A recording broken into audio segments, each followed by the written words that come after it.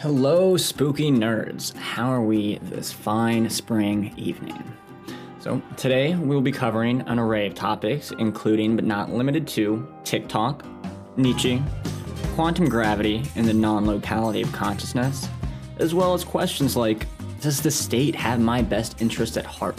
And what is the true nature of reality? What are the physics behind consciousness? And what aren't people telling me about psychedelics and the so-called ego death? Also, is XRP Ripple the next Bitcoin?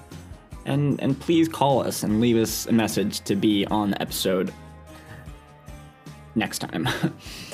So before we begin, I would like to bring up the amazing Arthur C. Clarke, the prolific sci-fi author of such works such as 2001.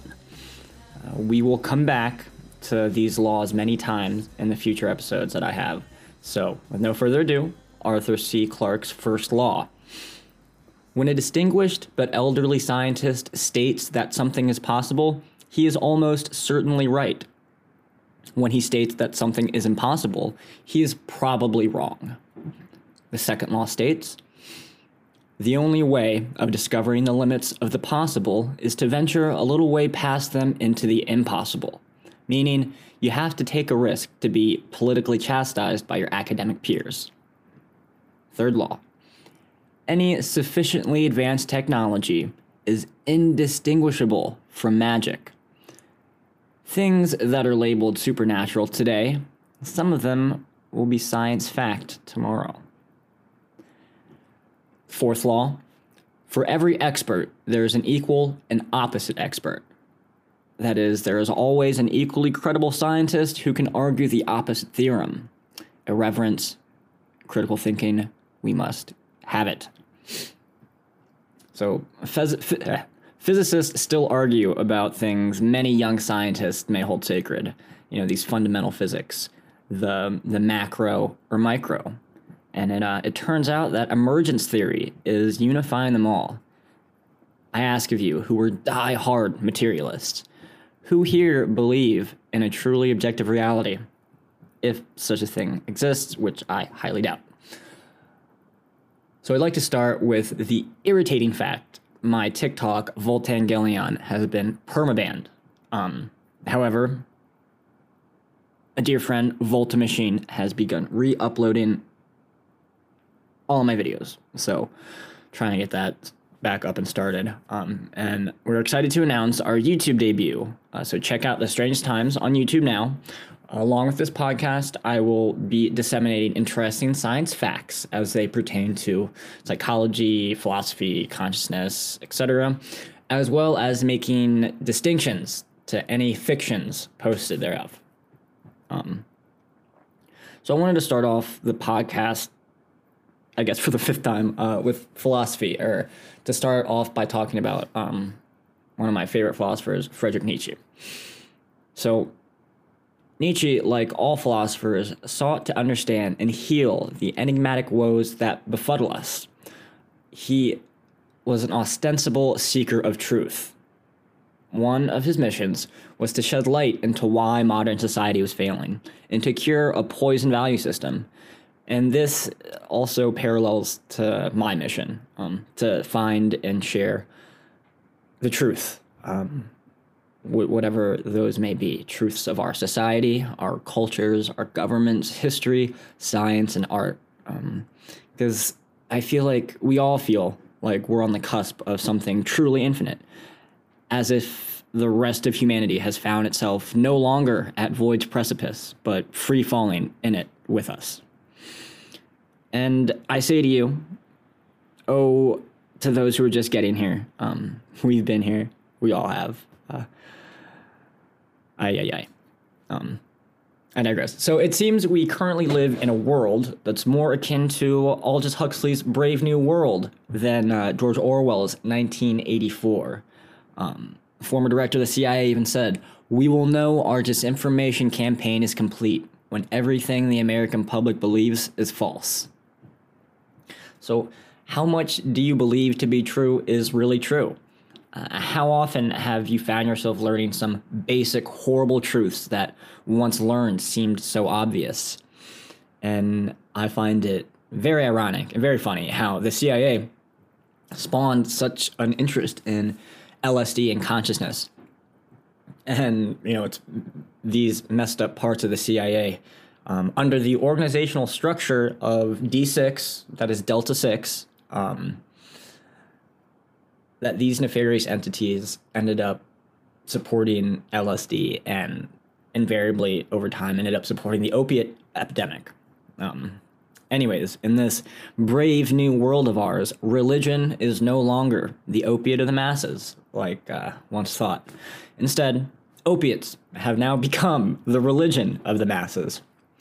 Our daily dose of soma, intravenously injected via high-speed fiber optics, and wirelessly beamed into our fat, mushy brains. A sweet reprieve to the daily anxieties we unwittingly prescribe ourselves. And as an ex-opiate addict myself, acute drug addiction seems an almost rational reaction to the state of societal affairs many of us grew up in. Whether it be drugs or the internet, it is the defining trend of the 21st century. This inordinate amount of time spent squandered injecting literal garbage into our veins. And Nicholas Carr wrote in his book, The Shallows, what we're experiencing is, in a metaphorical sense, a reversal of the early trajectory of civilization. We are evolving from being cultivators of personal knowledge to being hunters and gatherers in the electronic data forest, which means we have in some ways regressed, at least intellectually, in how we treat our creative selves. The nuance and wonder is replaced with cold indifference. And it's this indifference I believe is culturally learned behavior.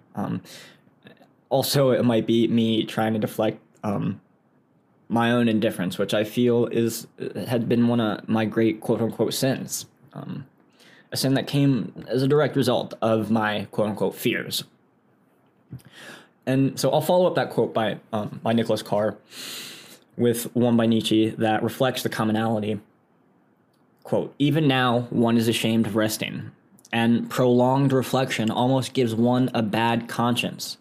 One thinks with a watch in one's hand, even as one eats one's midday meal while reading the latest news on the stock market. One lives as if one always might miss out on something, end quote. And it's this fear of missing out that drives many, especially, younger people today.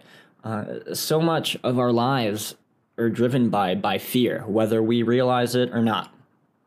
And it's this unrealized fear. The line between hunger, fear, and lust become far too blurry, and we end up engaging in shit we probably, in a lucid state, would prefer not to.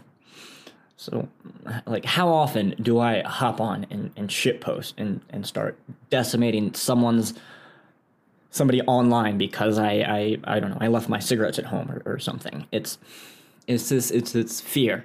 It's really fear. And like most fears, can be boiled down to a fear of not connecting, a fear of not being loved. And personally, I overcame this fear by accepting that now I will be responsible for myself, my emotions, my thoughts, my life. I take responsibility. I control my narrative. The only thing I will always have control over is my consciousness, i.e., my choice as to where I place my awareness. And once I did this, this negative mentality was greatly dissipated. And for example, when I was locked up in Baltimore City jail to detox cold turkey for a week, man. I had to get over it quick, and then when I was stuck in Baltimore City at a sober house for 2 months, where in a block in either direction I could cop, or it was where I used to cop when I was younger. You have to realize and get strong real quick, and realize that I may not be able to control my external circumstances, but I can control how I react. And like, especially online, it's generally far too easy to just seek and destroy a communal scapegoat when the real evil hides herself behind the blue and red veil of state. I think it's time to evolve our archetypes, our emotions, and to evolve our decision making into something smarter and less faulty. Theoretical physics, philosophy, psychology, and history classics are all a great place to start, and it's where I started my journey. I actually have a playlist of some really great high concept stuff I'm sure at least some of you will enjoy on my YouTube. Especially with this quarantine still in effect, the more we learn, the less we should fear. I learned to rely on myself, not only for necessities, but for support. I trust myself to ask for help when needed, but I understand all I need is within me now. And now is the best time to learn, because tomorrow never comes, because now has never left. And right now, FOMO has been greatly diminished, fear of missing out. We don't have to feel guilty for spending a whole day watching Netflix or reading or learning something silly or just doing something productive that other people may not think is productive. Because, for all we know, there really ain't shit going on, at least socially. Even today, the illustrious 420, not much. And even if there's literally more than 10 people together, then boom, Gestapo show up and you're dragged away, never to be seen again. Though I say this in jest, Nietzsche writes in great length regarding the state. He writes in Thus Spoke Zarathustra, "The state is the coldest of all cold monsters.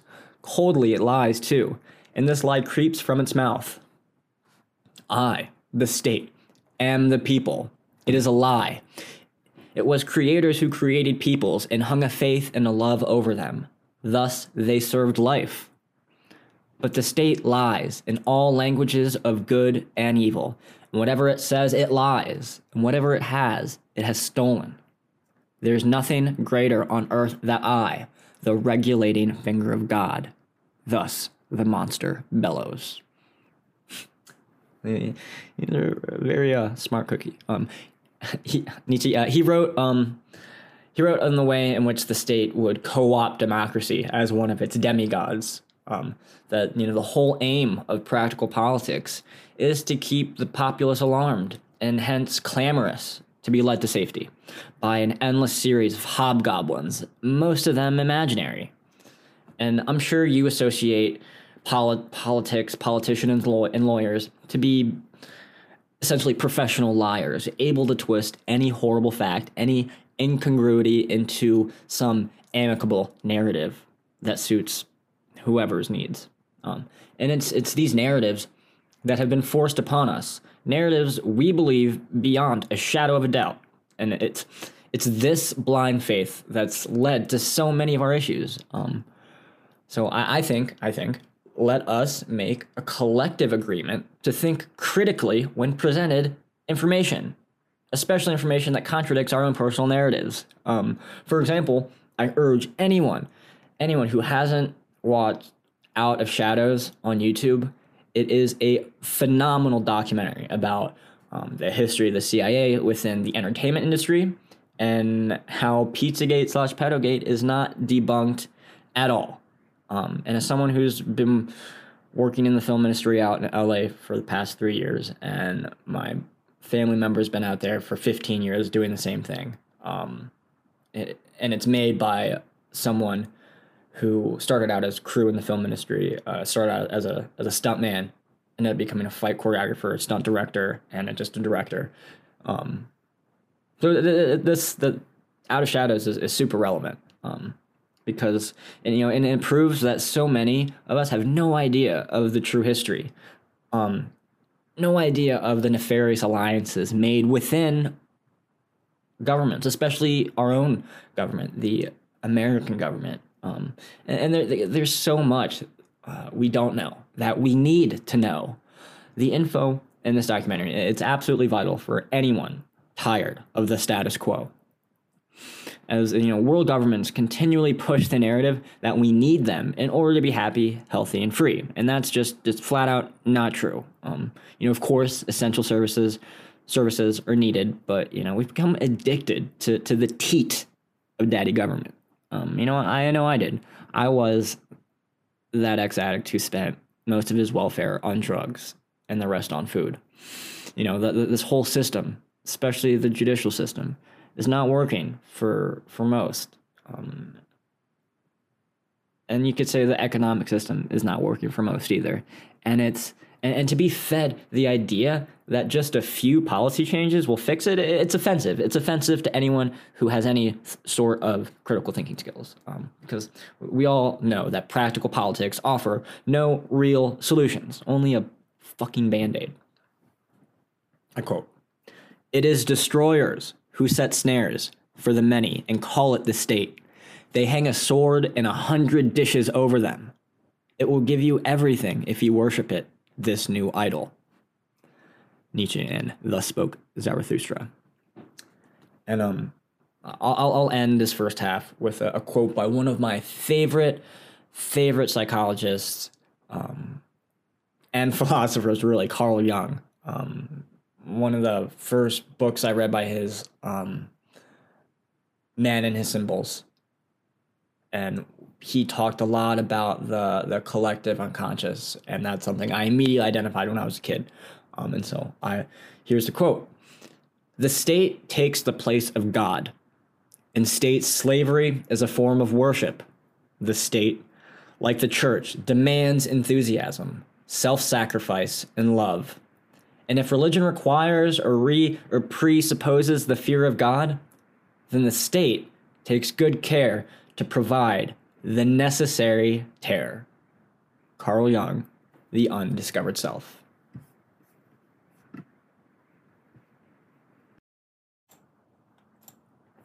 Okay, wow. That was a lot of quotes in the first half of this. So now I would like to take the time to delve into the work done by quantum gravity research. For a quick primer on basic quantum physics, look up the double slit experiment, where light exhibits both wave and particle-like properties, as well as the definitions of quantum entanglement and quantum superposition. Quantum entanglement is known to be the exchange of quantum information between two particles at a distance, while quantum superposition is known to be the uncertainty of a particle or particles being in several states at once, which could also involve the exchange of quantum information for a particle that is known to be in several locations simultaneously. Clee Irwin, the director / lead scientist on this new emergence theory, takes the groundbreaking journey into the theory of everything that unifies general relativity with quantum mechanics. This theory predicts a three-dimensional pixel of reality, encapsulated in what's known as the E8 lattice, or Lie group. This fundamental building block, called the tetrahedron, which is a 3D equilateral triangle, it's these tetrahedrons forming into a quasi-crystalline spin network, E8, an E8 lattice. And visually speaking, this lattice is the most complex and aesthetically pleasing 3D shape that mathematics has given us. It's this higher dimensional code that appears to be inherent throughout reality. So, how does this E8 lattice correlate to consciousness? Let's operate under the basic assumption all reality is composed of information. Nothing less, nothing more, just mere information. So where does consciousness fit in?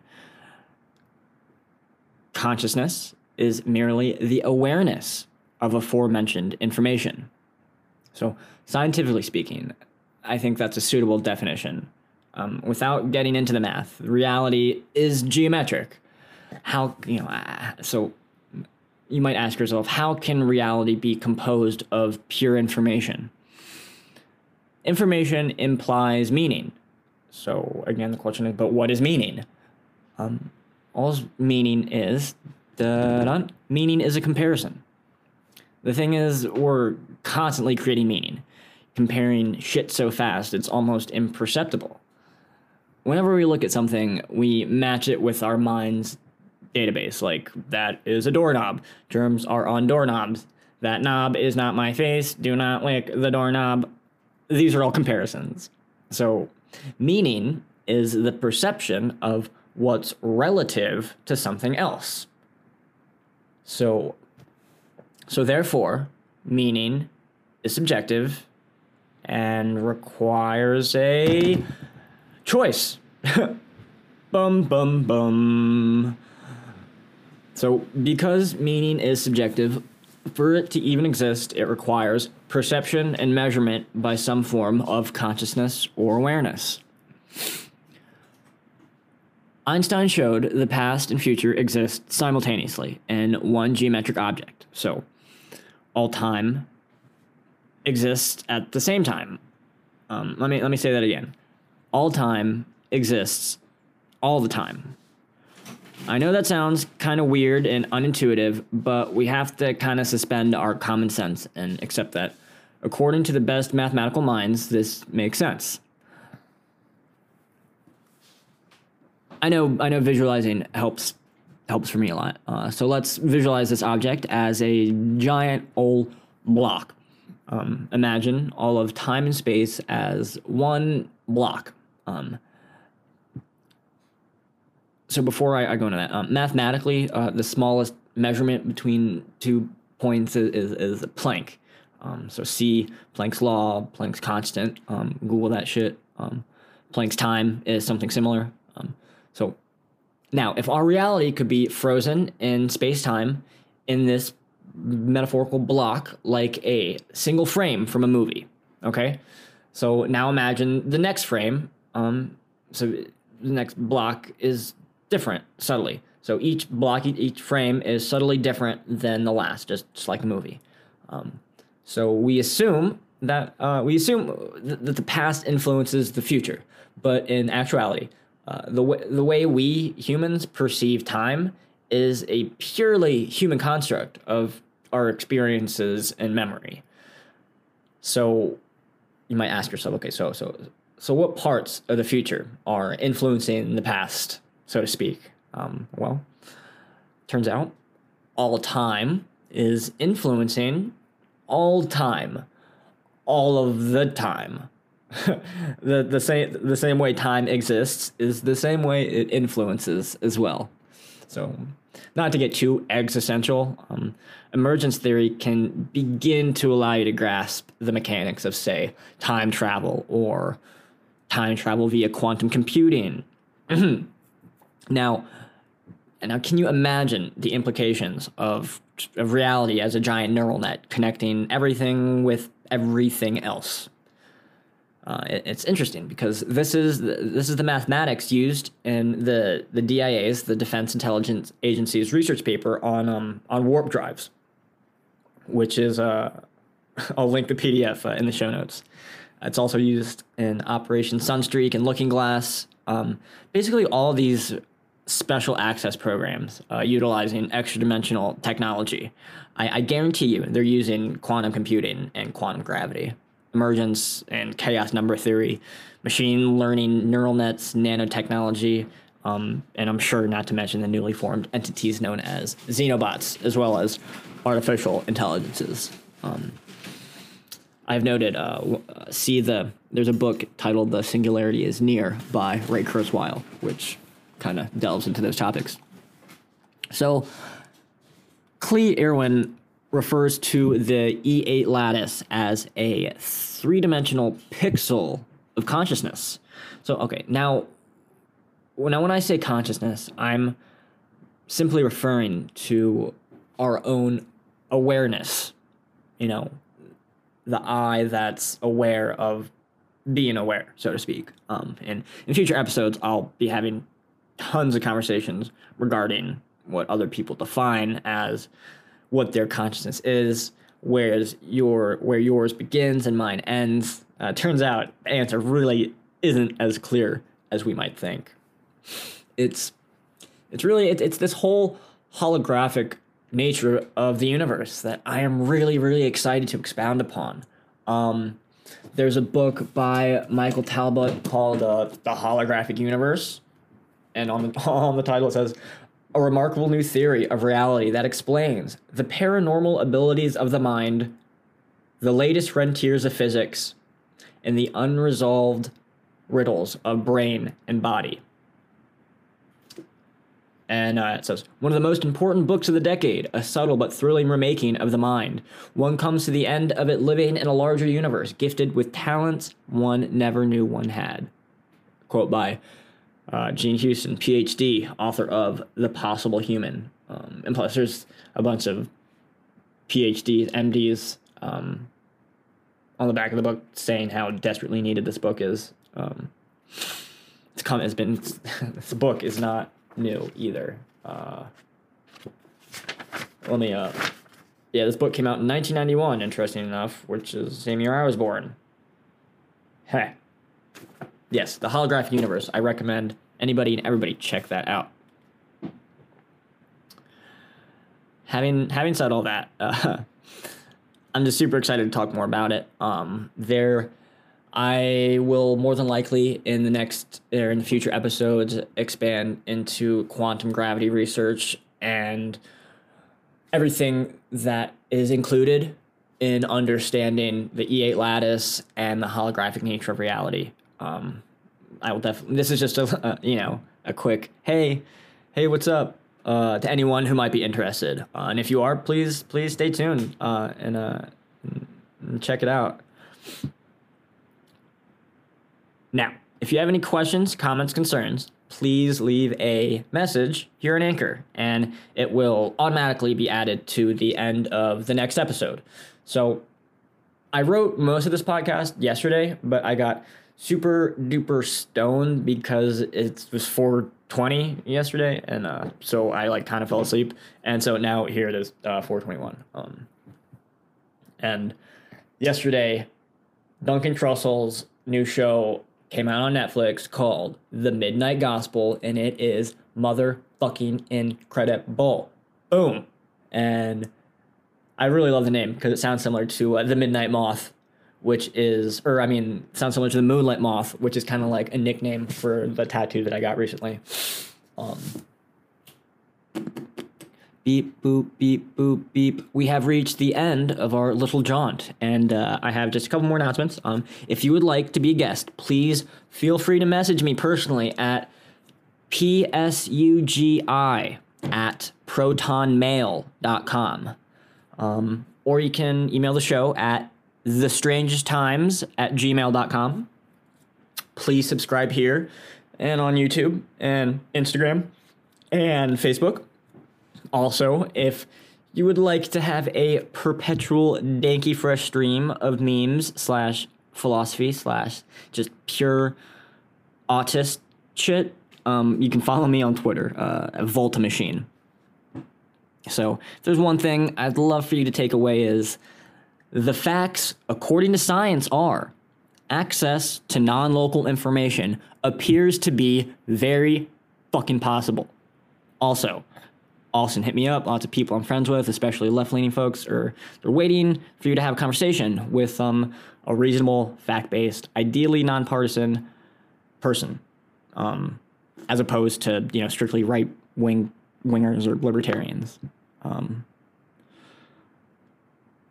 A new world is a new mind in the strangest fucking times.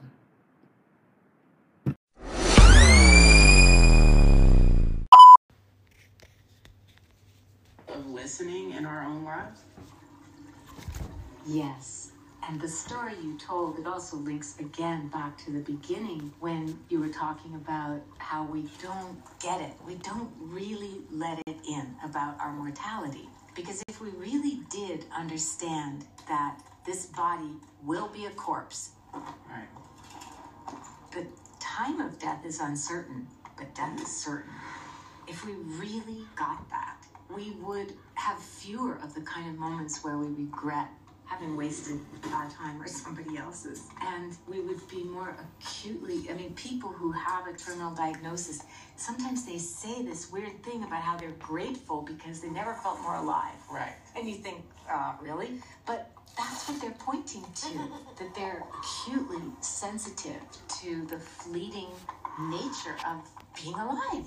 And it's so precious, and just as horrible and brutal as the world can be, it's gorgeous and exquisite too. So I think to listen to each other requires a little bit of mindfulness. We have to learn to recognize what's going on in our own mind.